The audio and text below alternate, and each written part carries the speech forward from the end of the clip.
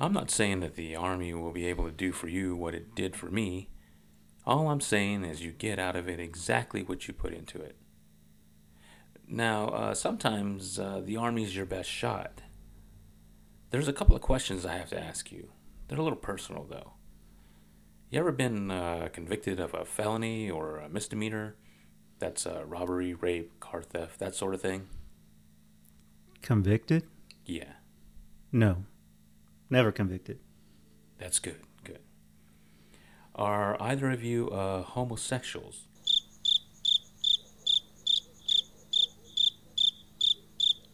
You mean like flaming or? Well, it's a standard question we have to ask. No, we are not homosexuals, but we are willing to learn. Yeah. Would they send us someplace special? I guess that's a no on both. Come down here, please, because I'm alone. Did you hear that? Yeah.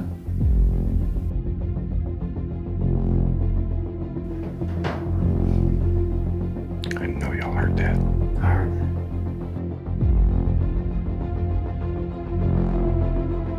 Did you hear that? I know I heard something down here.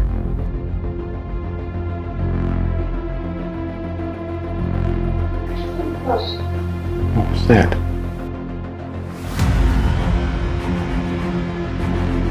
Oh, did you hear that?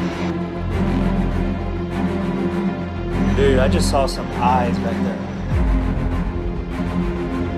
Yeah, we just heard something. Hear something? Yes. Welcome to Misfit Apparitions, the podcast. I'm Don, And I'm Ernest. and this episode begins season 2 of the podcast. We are so glad to be back and are appreciative to our regular listeners who have been waiting. To our new listeners, we are happy you decided to give us a listen and hope we earn your listenership. Be sure to check us out at misfitapparitions.com and follow us on Facebook, Instagram, TikTok, Twitter, and subscribe to our YouTube channel with the handle at Misfit Apparitions. Listen to the podcast on our website or YouTube channel or wherever podcasts can be found. If you enjoy the podcast, please give us a review, a like, or a thumbs up, and spread the word about us. We appreciate it as it helps the podcast get recognized. If you have any comments, concerns, or questions, please drop us an email at mawpod@misfitapparitions.com or ask us directly from a social media platform that you feel comfortable with. We had hoped to begin the second season of the podcast the day after Labor Day, but life had other plans. Each member of this team experienced a high and or low event in their life this summer, extending into fall, but all appears well now. In the end, it simply made sense to keep the schedule as is, and since today is Halloween Eve, what could be more perfect? When we left the podcast at the end of season 1, we spoke about the team investigating Hill House Manor in Gainesville, Texas, which we did, and releasing some of the team's investigation videos, which we did, but just one. Ernest and I are back to working on our next investigation video, the Villisca Axe Murder House, the trailer of which was released earlier this month. Be sure to check that out on our social media platforms and our YouTube channel. So here we are again, Ernest. Back in the game, baby! As homage to Dave Chappelle, for all of you who don't know where that came from. It's been an interesting, I guess it's been 4 months now since we've been doing this. Things that happened to all of us, but those tend to be personal. So let's just talk about things that we want to share with people, like Hill House Manor investigation in July. What do you think about that? It was a very interesting place. There was hot. Well, I can just say it was hot because only like the lounge area, the kitchen area was the only thing that had AC. And the rest of the house was just hot. I mean, even pulling cable to run our Angel cameras, it was just sweat coming off. Yeah, it's like we didn't learn our lesson from Goliad in that September heat. Oh, that was Yeah, bad. and we go That was into bad. mid-July to another place that's really hot. But yeah, it was a very good experience. I think we we actually were able to pick up some things on audio, and Crystal had a really good EVP session, and we got, I think, 5 names. I don't remember what those are, but we will have an interview coming up with Linda Hill, the owner of Hill House Manor. That's going to be coming up on an upcoming podcast, so stay tuned for that. We also went to Goatman's Bridge, which seemed like a little bit of a tourist trap. Yeah, I mean, Goatman's Bridge was pretty cool. I mean, just being there, but it's become an attraction. So, I mean, people were there, you know, a lot of teenagers, I'm guessing, smoking and drinking, and so we really couldn't like investigate, but it was fun being there. It was fun. It seemed like it's lost its mystique or something. I don't know, but maybe we just need to go back in cooler weather, probably. Maybe that attraction of the heat and people being there and congregating was, what else could they do, right, in the summer? Right. I don't remember, what time did we go there? It was like after midnight, right? Or something. It was late. Yeah. There was still a lot of people. Yeah, it was. Couldn't even find parking. A lot of people, and animals were there, dogs, and oh, lots and lots of spiders. And I was just about to say that, spiders. Oh no, that was it was like everywhere. Watching people sit down in places where you saw spiders just a moment before was kind of, do you really want to do that? You know, oh, man. There's spiders that are occupying that space. Anyway, but yeah, it was hot, and that was just the beginning of what the state of Texas experienced, especially in our area. Like 3 months of 100-degree temperatures was just unreal. So hot. Unreal. And in the middle of all that, just to share a little personal tidbit, the AC in my house went out. The outdoor condenser went out, and it was under warranty, but the part was going to take 6 weeks to get in. It was, I think, being brought in by rowboat from China. Poor guy.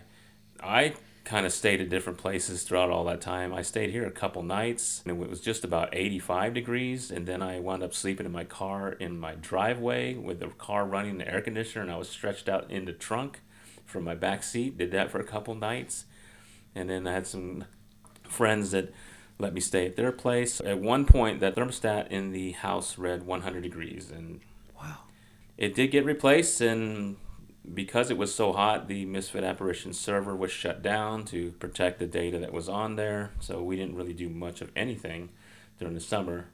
We were lucky that we got the investigation video out and the trailer out, but more will be coming. And just today, just by contrast, it didn't even get out of the 40s here. So no, it was it was. I thought it was pretty cool, but it is kind of cold because we're so used to the triple digits here. Yeah, and this was quite a shock, and I dislike this weather, especially when it's cold and rainy. I just don't like that kind of weather. Oh yeah. So let's talk about our upcoming trips. Oh yes. Yeah, we're going to be going to Atchison, Kansas. Yes, we're going to spend 2 nights there, and this will only be Ernest, Mike, and myself that will be attending this. We will be doing exactly the same things that we've done at other places with our angels, with Lady Ariel shooting our video from the air, and we'll also be recording podcasts there that will air at some point before the end of the year. That would be cool. So the first place we're going to is the McIntyre Villa. Ernest has been watching some videos of other teams that have gone there. This place looks enormous. It's huge. It is very huge. Ernest has these dreams. So I'm going to say about these dreams that 99% of them are just basically foretelling our future. He dreamed about this particular place that we're going to and how we were going to do it, and there was something that happened that kind of threw that dream, made it false, like it's not going to happen, but then something else happened and it made it back into like, yeah, this is a possibility. That I know that sounds very confusing, but it all boils down to us doing something completely out of our element, right? Going individually into places in this 2 floors, 1 attic, 1 basement mansion, and just doing individual investigating by ourselves. All we have is a walkie-talkie to speak to each other. We don't ever want to do that, because especially in places we've never been to, but it's something we're going to try this time, and because we want to get the audience involved, so we're going to do some live streaming. Each person, all three of us, are going to have a live stream. One will be on YouTube, from our YouTube channel. Ernest is going to do his personal, and I'll be doing our team's. So we're each going to be doing simultaneously live streams, and you, our friends and fellow misfits, will be able to watch what's going on and select the stream you want to watch. And we think that's going to be pretty cool. And hopefully that'll all work out with any type of bodily accidents or anything like that, or screaming or anything like that. We don't anticipate anything bad happening, but it's going to be different for us. Yeah, I mean, this was, like I told Don about my dream. It was just, I don't know. We were just individually investigating, and things happened in my dream, and so I told Don and Mike about it, and so they're on board. And like Don said, we're going to be live on YouTube and 2 different streams from Facebook, my personal Facebook and Misfits Facebook. We're aiming for an 8 p.m. Central Standard Time start to that. We figured earlier the better. We hope that all of y'all will be able to watch. That'd be so great. And then for night number 2, which is not going to be the next night, but the following night, because we learned from Iowa that we are too old to go back to back. Whoever says that they can do back to back, it's tough. If you're going to stay up all night and do back to back ones, I don't know what drugs you take or what cereals you eat. It's tough. So on night number 2, which is going to skip a night, will be the famous Sally House. Oh, yeah. And Sally House, I'm sure a lot of people know about this place, but I was told by a friend of ours that he said, be careful. This is a demonic presence that's there in the house. And what does Mike say to that? Bring it. Yeah. Mike's the big skeptic, so if anything goes after Mike, it may change his mind. It may not, but so those are something to look forward to. We're also going to do live streaming of that at 8 p.m. Central Standard Time on the 21st. So McIntyre Villa will be live stream 8 p.m. on Sunday, November 19th, and Sally House 8 p.m. on Tuesday, November 21st. And Don's already reviewed the weather. What is it going to be like in Kansas at that time? It changes a lot. The lowest I've seen it was in the 20s and in the 40s during the day. Of course, I think half the team is wishing for snow. That would be kind of cool. I just don't want to drive in it, and I don't want us to drive in it. And if it happens to snow when we're there, that's fine. So let it snow, whatever. Just don't snow when we're traveling. Right. Let's get there safe and back home safe, but if it snows while we're there investigating, I'm all for it. Mm-hmm. We'll have to tell Mike not to eat the yellow snow. So. Okay. That is true. Okay. In this first episode of our second season, we are approaching unknown territory. Whereas last season's episodes were about locations the team has investigated, the majority of this season episodes will be about locations the team has not investigated, including this one. We hope you enjoy this episode. Today, we are going to talk about Old Cowtown Museum in Wichita, Kansas. Old Cowtown Museum is an outdoor living museum consisting of 54 structures on its 23 acres. 27 of those structures are considered original and historic and were relocated to the grounds from Wichita and other areas in Kansas. It is those original structures that we will talk about. Old Cowtown Museum was established in 1952 as Historic Wichita and then opened to the general public as Old Cowtown Museum in 1955. In terms of historical immersion, Old Cowtown Museum reminds me of Colonial Williamsburg, but on a much smaller scale, of course. It is officially recognized by the American Alliance of Museums, the highest honor bestowed upon a museum in the United States. The origin of Old Cowtown Museum can be considered a fortunate happenstance brought together in the 1940s by writers Richard Long, managing editor of the Wichita Eagle Morning Edition newspaper, and editor Victor Murdoch, son of the newspaper's founder. By coincidence, both were penning features on the Wichita's early history. The articles inspired them to try and protect the city's historic buildings. The first structure to be part of the original Old Cowtown Museum idea was the First Presbyterian Church. It was the first church in the town of Wichita, having been built in 1870. 2 years later, the church went Catholic and relocated to another area of town. It then became a boarding house and was moved again. A second floor was added, but a fire destroyed it in 1949, at which time the entire structure was condemned. As a promise to his friend Murdoch, Long purchased the building from a salvage company for $400 with plans of restoring it. Included in the sale of the boarding house was the Hodge House, mistakenly believed to be the church's parsonage.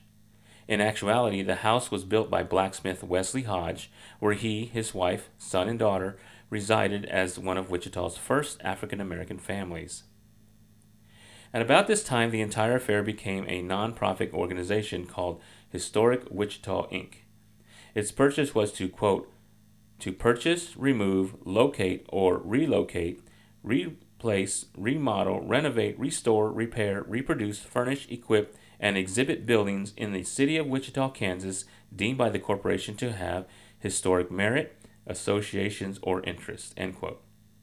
Historic Wichita then sought land to establish a permanent location to preserve the two structures they currently had, plus others acquired in the future. Emery Cox, director of Wichita's parks, passed on using any city park land, believing historic buildings and a parking lot would upset the natural scenery parks provided.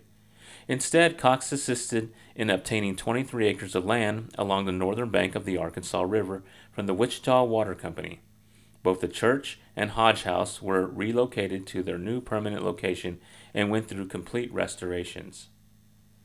Not long after, Historic Wichita acquired the Munger House, the only building on the museum grounds listed on the National Register of Historic Places. It was donated by the Eunice Sterling chapter of the Daughters of the American Revolution. The house, built in 1869, was home to Darius Munger, who was sent in 1868 to create the town of Wichita. In 1874, the home was purchased by W.C. Woodman, Wichita's first banker, who added onto the home by integrating it inside a Victorian house. It was not until 70 years later that the Munger House was rediscovered when its Victorian shell was demolished. Shortly before the restoration of the Munger House was complete, a fourth structure was added to the historic Wichita Museum, Wichita's first jail.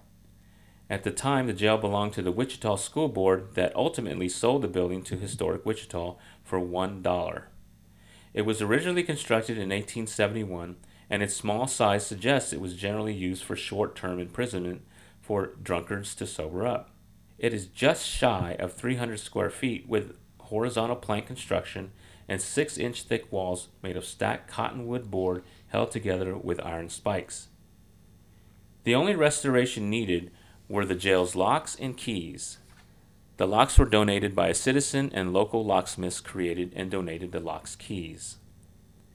The fifth building acquired was what is presently known as the Thomas Shaw Music Store.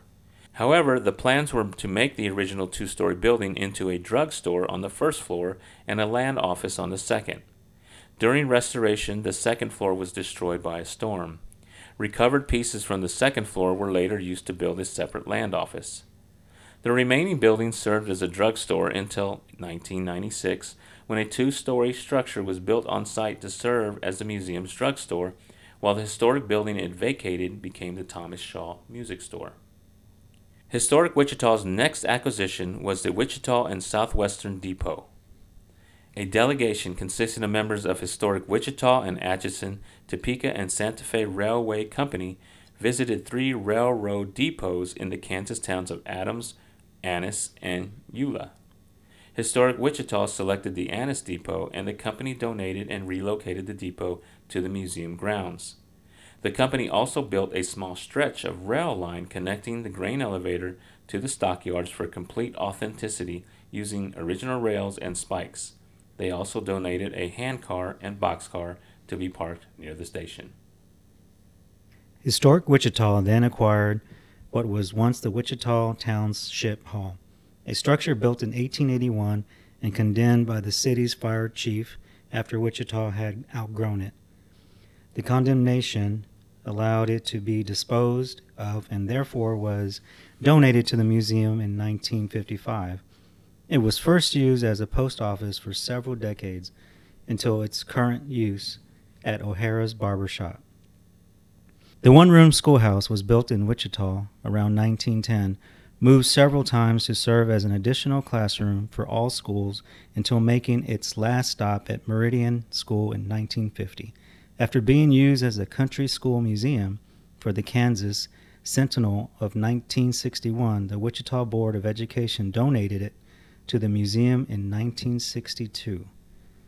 The Arkansas Valley Grain Elevator and Scale House was built in 1912 in Bentley, Kansas, and donated to the museum in 1986 by its owner, Burlington Northern Railroad.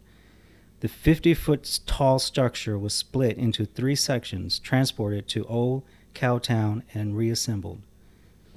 In 1994, Gerald Blood donated his great-grandfather's home, the Gilman Blood House, to the museum, which received it in 2001. Gilman Blood was an orchardist known for his honest baskets of apples and peaches, meaning fruit at the bottom of the basket was just as good as the fruit at the top. His orchard operated commercially in Wichita for 4 generations. In Wichita, Eagle and Print Shop features a false front and full glass display windows. The late 19th century building was moved to the museum in 1958 after previously being used for a grocery store and jewelry repair shop. The interior front room features the editor's office and public reading room, while the back room housed the equipment that produced the newspaper. The Wichita Eagle was one of Wichita's first newspapers and continues to this day. Its founder, Marshall Murdoch, whose son Victor, if you remember, helped start the idea of preserving Wichita's historic buildings, was a passionate promoter of Wichita, always looking for ways to attract new settlers to the town. Upon his death, his wife Victoria took ownership and became one of few women publishers of a large daily newspaper. Empire Hall, once a grocery store, was donated to the museum in 1960, where it was used as a restaurant and exhibit gallery. It is now used as a volunteer building. In the early 1960s, the M.M. Fitchheimer dry goods and clothing became part of the museum. Prior to its donation, it served as a house and liquor store. Named after Max M. Fitchheimer, the son of a Jewish immigrant from Bavaria, opened the store in Wichita in the late 1870s. The Fitchheimer family continues to prosper after over 175 years of manufacturing high-quality uniforms for the law enforcement and military communities. Originally built as the Rockford Township Hall, the structure came to the museum in 1966, where it became Fritz Schnitzler's Saloon, a weekly publication back in the day often claimed Fritz Schnitzler to be a man who spared no expense to provide the best food, drink, and cigars at any hour of the day or night. A building built between 1904 and 1905 that is believed to have once been an office for the Gardner Coal Company was donated by the family and moved to the museum in the 1960s. It is called Gardner Coal, but is not open to the public. As important as an Old West Town's general store was to its public, Old Cowtown Museum would be hard-pressed to be without one. The A.K. Masters General Store, built in 1884 and originally operated in Gardner Plain, Kansas, was moved to the museum in 1965. Civil War veteran Leonard Hoffman built the Heller Cabin during Wichita's settlement period, yet its log construction is different from the museum's other structures, Munger House and Trapper's Cabin. Heller Cabin is listed in the top 10 intact structures in the United States from the settlement period. It was donated to the museum by Donna Heller, with the restoration process before opening in the fall of 2009. The Mackenzie House, believed to have been built in the 1880s, was donated to the museum by the Mackenzie family in 1961. The family owned rental properties, and this house is believed to have later served as one. On the museum grounds, it has been used as a caretaker's residence, volunteer headquarters, interpreter's lounge, and a Girl Scout house. The Meat Market building was built by Fred Brycing Sr. in 1890 in Whitewater, Kansas, which he operated for over 30 years. It was donated and moved to the museum in 1988 and seen as one of the last authentic structures near Wichita that characterized the cattle trade era. Eaglehurst, the nickname for the house built in 1874 by Wichita City Eagle newspaper founder and editor Marshall Murdoch, was moved to the museum in 1974. It was his son Victor whose efforts to establish historic Wichita, later renamed the Old Cowtown Museum, brought Eaglehurst to the museum. The house was built in the Gothic Revival style, with steeply pitched gabled roof and window hood molds were restored, while additions later added to the house were removed to accurately represent the period from which the house was built.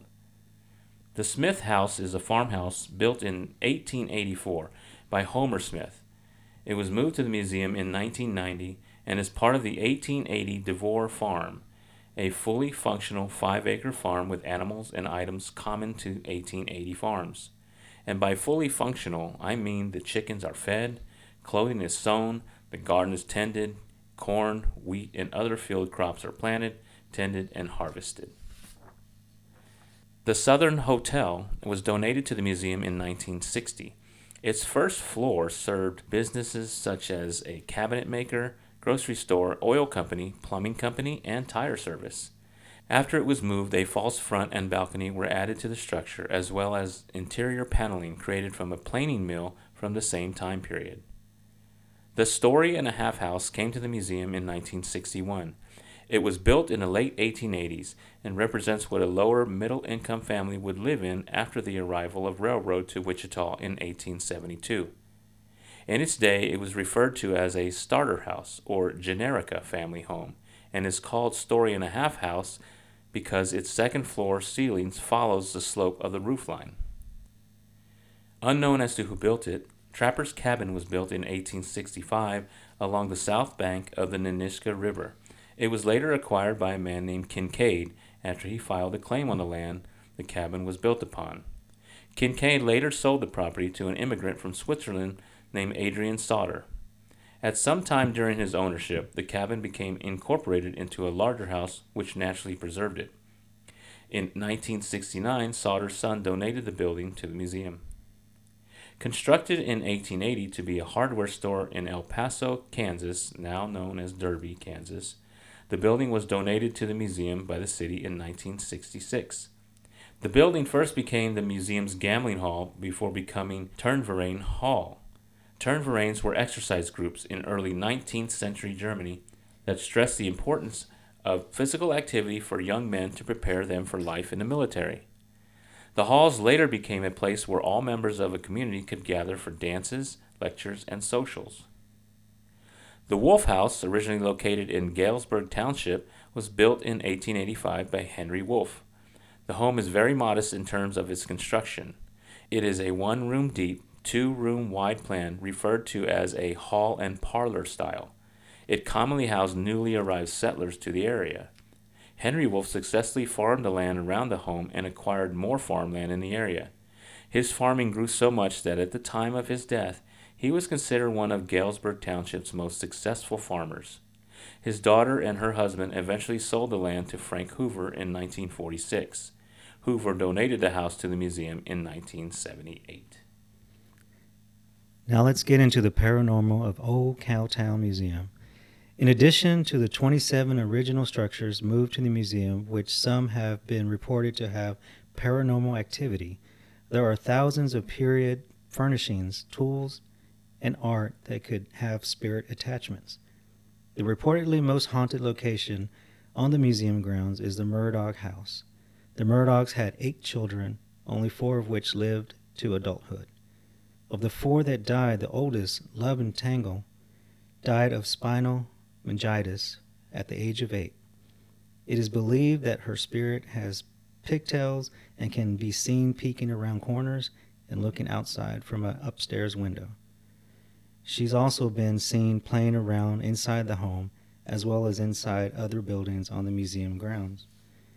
A candle was seen floating from a candelabra in the dining room and tall shadows standing on the staircase, which some claim to be Marshall Murdoch himself. In other buildings, employees and visitors both felt being poked, prodded, having witnessed lights turning on and off without explanation, hearing footsteps, rustling curtains, seeing objects being thrown, and full-body apparitions. There are investigation videos on YouTube. Be sure to check out some of those. And that's going to do it for this episode. Again, we appreciate you listening. If you have had or have paranormal experiences and would like to share them with us and listeners, please contact us and tell us about it. Your experience could be read during an episode, or if you prefer to be interviewed, your interview could be added to an episode. So until next time, keep spreading the word about us. And remember, it's not the things in your life that matter, it's the memories. Cherish those and those whom you make them with. See you on the next episode of the podcast. Stay spooky, fellow misfits.